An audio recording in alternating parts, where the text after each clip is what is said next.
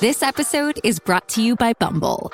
So, you want to find someone you're compatible with, specifically someone who's ready for a serious connection, totally open to having kids in the future, is a tall, rock-climbing Libra, and loves rom-coms with vegan pizzas on Tuesdays just as much as you do. Bumble knows that you know exactly what's right for you. So whatever it is you're looking for, Bumble's features can help you find it.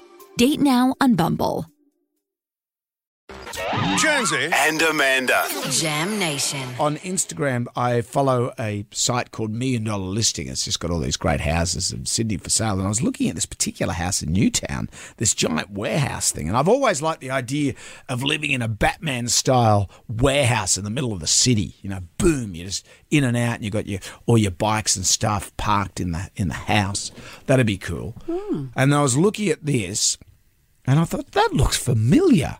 That place looks for me, and a bit more investigation, it is the old house where the Living Room show was shot. Because you've given me some pictures here. I've got some pictures here. Because when you said the house was for sale and it was $12 million. 12 million buckaroonies. I thought you're kidding me. But they've rejuged it. It looks fantastic. Because when we filmed there, it takes up a whole block. It was an old bakery from many, many years ago, a whole block in Newtown. Great location. But a lot of it was derelict. We filmed in one portion of the house, and you couldn't really even go upstairs to some of it. It was jammed with stuff, and it was unsafe. But look at what they've done. It is spectacular. The pool, we filmed around the pool. There's a library.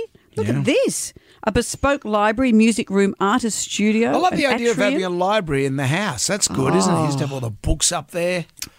This house is beautiful. Yeah. I'd love to live there. You should buy it. $12 million. $12 million. Why don't you get the boys, Chris, Barry and Miguel, all do a chip in and you can all live there. Oh. Like Bert and Ernie. And another Bert and Ernie. Yeah. Bob and Carol and Ted and Alice. And I can pop round. Sure. Like a sitcom. Yeah, because that's where I infamously put on the Speedos and got in the pool on a supboard. We did a broadcast for our radio show from the Living Room to launch the new series. And in the middle of it was cold. It was winter. Mm-hmm. Well, that's what you said. You got into your Speedos, and Chris thought it'd be funny. He put some, because we knew you'd go supping and showing off on the pool.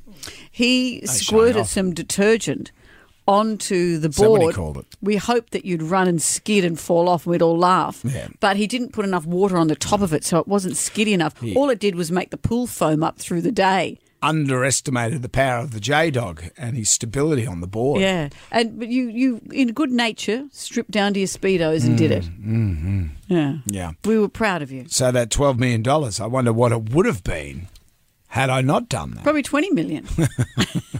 It's quite the legacy, Brendan. You might have to burn some sage. You're buying that joint.